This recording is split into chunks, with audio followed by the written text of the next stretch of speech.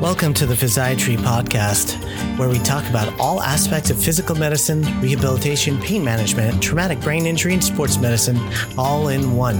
This is your host, Dr. Avinash Ramchandani. This is podcast number 5, part 2 of 2 on anxiety.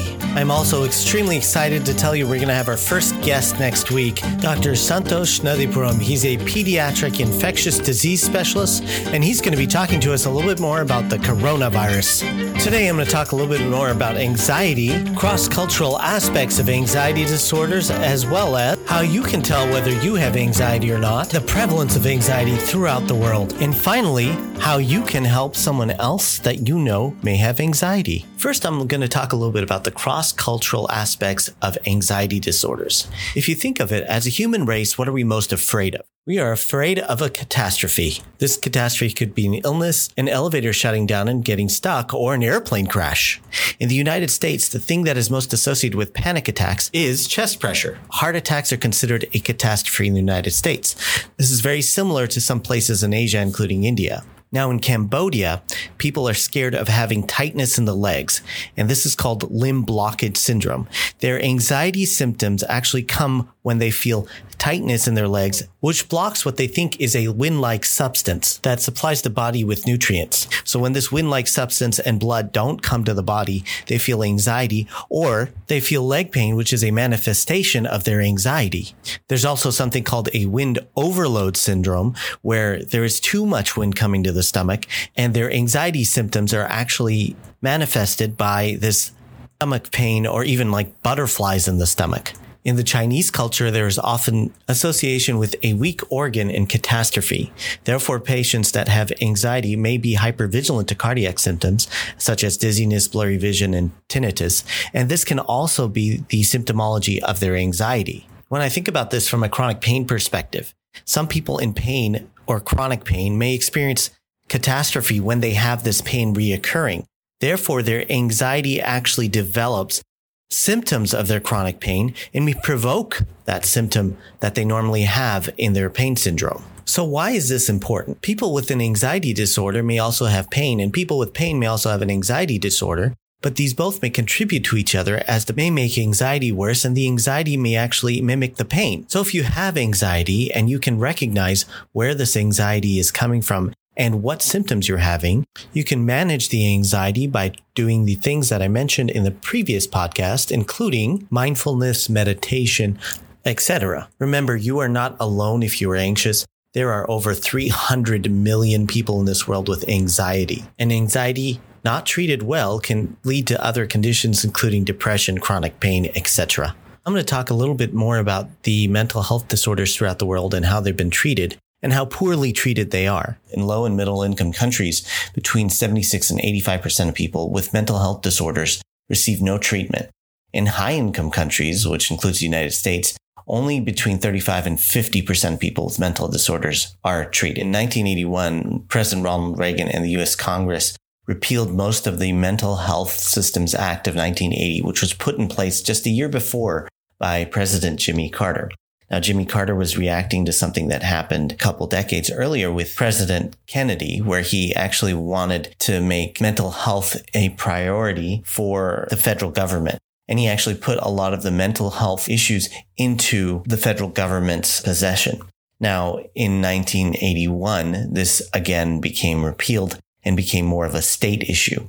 When this happened, many of the states placed these patients in nursing homes and boarding homes, and then they were discharged, and then they ended up in the street. This, we think, has contributed to the problem that we have right now with homelessness in California and throughout the country. While you may think that 4.2% of people with anxiety disorders and other mental illnesses is a big deal, when we think about the homeless population, 45% had some sort of mental illness, and 25% of these were severely mentally ill patients. Now, all this probably started with a simple anxiety disorder, which then ended up with depression, which then ended up with these patients losing interest in their jobs, which then ended up with them losing their jobs, which then ended up with them without money to afford their rent, which then resulted in these patients now being on the street. Anxiety costs society in the United States about $46 billion per year. When we think about anxiety and its risk for suicide, it is actually lower than many of the other mental health disorders, but the risk for suicide is still about 2.7%. Now, the risk factors for anxiety can include low self-esteem, medical illness, loneliness, exposure to abuse or violence, including sexual abuse and sexual violence, decreased income, poverty, unemployment, poor access to medical services, poor access to mental health resources, injustice, and discrimination. I pointed out right there that there is a higher risk of anxiety to people who have less access to mental health because access to mental health is decreased throughout the world, including in the United States. And it's significantly decreased in the United States, even though our population is one of the richest populations in the world. According to the U.S. News and World Report, the highest rate of mortality and morbidity due to mental health reasons are number 1, China, number 2, India, and number 3, the United States of America. Even though China and India have the most morbidity from anxiety states, they actually have less anxiety than the United States and Europe. When we compare the actual numbers, in the U.S., 8 out of every 100 people have anxiety.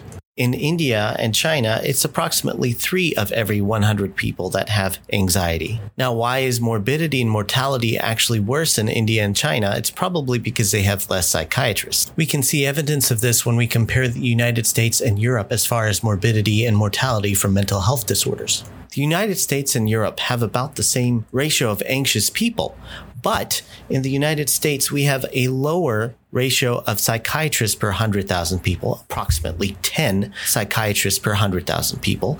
And Europe has 30 to 40 psychiatrists per 100,000 people. And this probably accounts for the difference in morbidity and mortality from anxiety states, and therefore with other mental health disorders as well. Now I'm going to talk a little bit about how you can help other people with anxiety. This is mostly going to focus on people that are close to you, including your partner, spouse, or maybe your mother or father. Many people demonstrate their anxiety by either fighting, running away, or freezing. When you're close to someone, you can pay attention to exactly what their anxiety and symptoms are. And so you can actually ask the person how they would like support. Some people like support with practical advice, and some people like emotional support. And some people may not want that type of support, but may want something else. The best thing is to observe someone close to you and see what works. Another way to help with anxiety is to actually point out what is their anxious trait. But you may need their permission in order to point it out.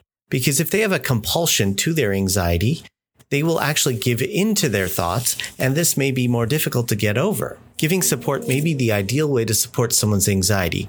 For example, going to a psychology session with them may be a great idea. You may also want to read about cognitive behavioral therapy. Just having this knowledge may help your loved one. Remember, anxious people always go towards catastrophe, and they go towards their worst case scenario. So you may want to ask them, what is the worst thing that could happen? What is the best thing that could happen? What is the realistic likelihood of something bad to happen? Don't overly reassure them, because that will actually increase their anxiety, and it may make them feel like you're giving them too rosy of an outlook. This rosy outlook may be too rosy for them to believe you and to believe what you're saying. When you are speaking to this person, make sure you realize that you can only control your actions, not someone else's. So when they are thinking in a certain way, you can't control their thoughts. You can only do so much. One of the key features of anxiety is avoidance.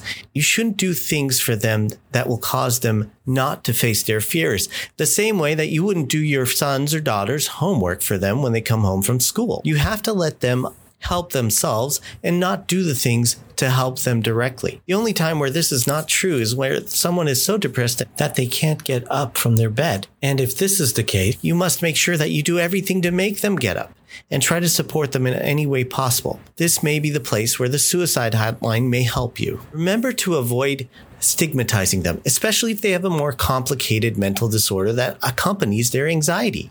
It may feel beyond your ability to do anything, but accept them and make them feel normal. Don't make them feel like an outcast because that may just increase their social anxiety. The last thing to help someone else is to definitely take care of yourself and help yourself. Keep yourself happy. You may need some time off and may need some time away in order to be able to catch up to what's going on with your significant other or loved one. Remember, keeping yourself useful for the next time is more important than helping someone all the time and not being able to help them next time, because the next time may be where they need you more than today.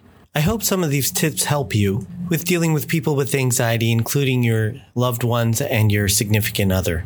I've really been talking about anxiety as a general term, but there are specific anxiety disorders that I wanted to talk about in a little bit more detail before the end of this podcast. These anxiety disorders are different than everyday anxiety. All of us do have anxiety of some sort. For example, driving on the freeway may be anxiety-provoking for some people, but not for others. But that anxiety makes us pay more attention and makes us be more vigilant on the freeway. Therefore, not all anxiety is a disorder. An anxiety disorder is very different. This is where something is abnormal about the way someone is perceiving the anxiety. For example, generalized anxiety disorder is when someone has chronic, exaggerated worrying about everyday life. This could consume the patient or the person throughout the day, making it hard to concentrate or finish daily tasks.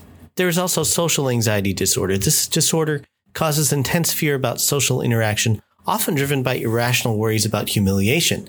This is where someone thinks they're going to say something stupid, and they are worried about becoming humiliated in public. Panic disorders are characterized by panic attacks and sudden feelings of terror, sometimes striking repeatedly and without warning. As I mentioned earlier, the symptoms may depend on the person or their culture. Phobias are also a type of anxiety disorder. Claustrophobia is one of the most common things where people are scared of confined places. This could be an elevator, an airplane, or an MRI machine. There are obviously many other social phobias, including being afraid of ants or being afraid of snakes, even though many snakes are not aggressive and not poisonous. So this is something where there is an irrational fear to something that is not necessarily scary. How many people do you know with some sort of phobia? I, for example, am scared of ants. I don't know why, but I am scared of ants. There's no reason why I'm scared of ants, but I am scared of ants. Now, this does not take over my life or make me panic, but when I see ants and they're crawling all over me, that makes me a little bit freaked out. There are also other anxiety disorders, including selective mutism, separation anxiety disorder. By the way, which child does not have separation anxiety disorder at some point during their life? Substance abuse or medication-induced anxiety disorder. This is where someone does not want to get off their medication because they think they're going to go through withdrawals, or they're going to go into intoxication if they take too much of some medication, or they're scared of any medication because they think that it's going to cause side effects. I want to remind you again that this podcast is for general knowledge and not advice specifically to you. So if you are experiencing any of these conditions, please go see your psychologist, primary care provider, or other professional to get help. If you or someone else is thinking about committing suicide, please call the National Suicide Hotline. In the United States, the number is 1-800-273-8255. In the United Kingdom, they actually have a 3-digit number. It's 111 option 2, and this is for mental health crises and support. You can also call 999 or 112, which is the national emergency number. There is a charity in the United Kingdom called Samaritans at www.samaritans.org. They have their phone numbers and other information listed on their website. In Canada, the national emergency number is also 911. There is a crisis text line in Canada by texting Connect or Parler, P-A-R-L-E-R in French. China has multiple different associations, but their national emergency number is 110. And in India, the national emergency number is 112. There's also an organization called Samaritans Mumbai. It's samaritansmumbai.com. Their number is 842-298-4528. They have multiple different phone numbers, and they're open 3 p.m. to 9 p.m. all days. Most countries have a 3-digit emergency number as well as suicide hotlines. Many have 3-digit suicide hotlines.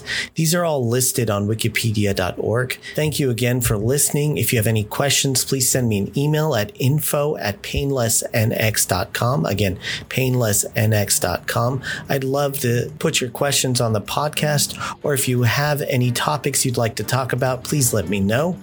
Next week, we're going to have a special on the coronavirus with Dr. Santosh Nadipuram. I look forward to talking to him and look forward to seeing everybody here again next week on the Physiatry Podcast.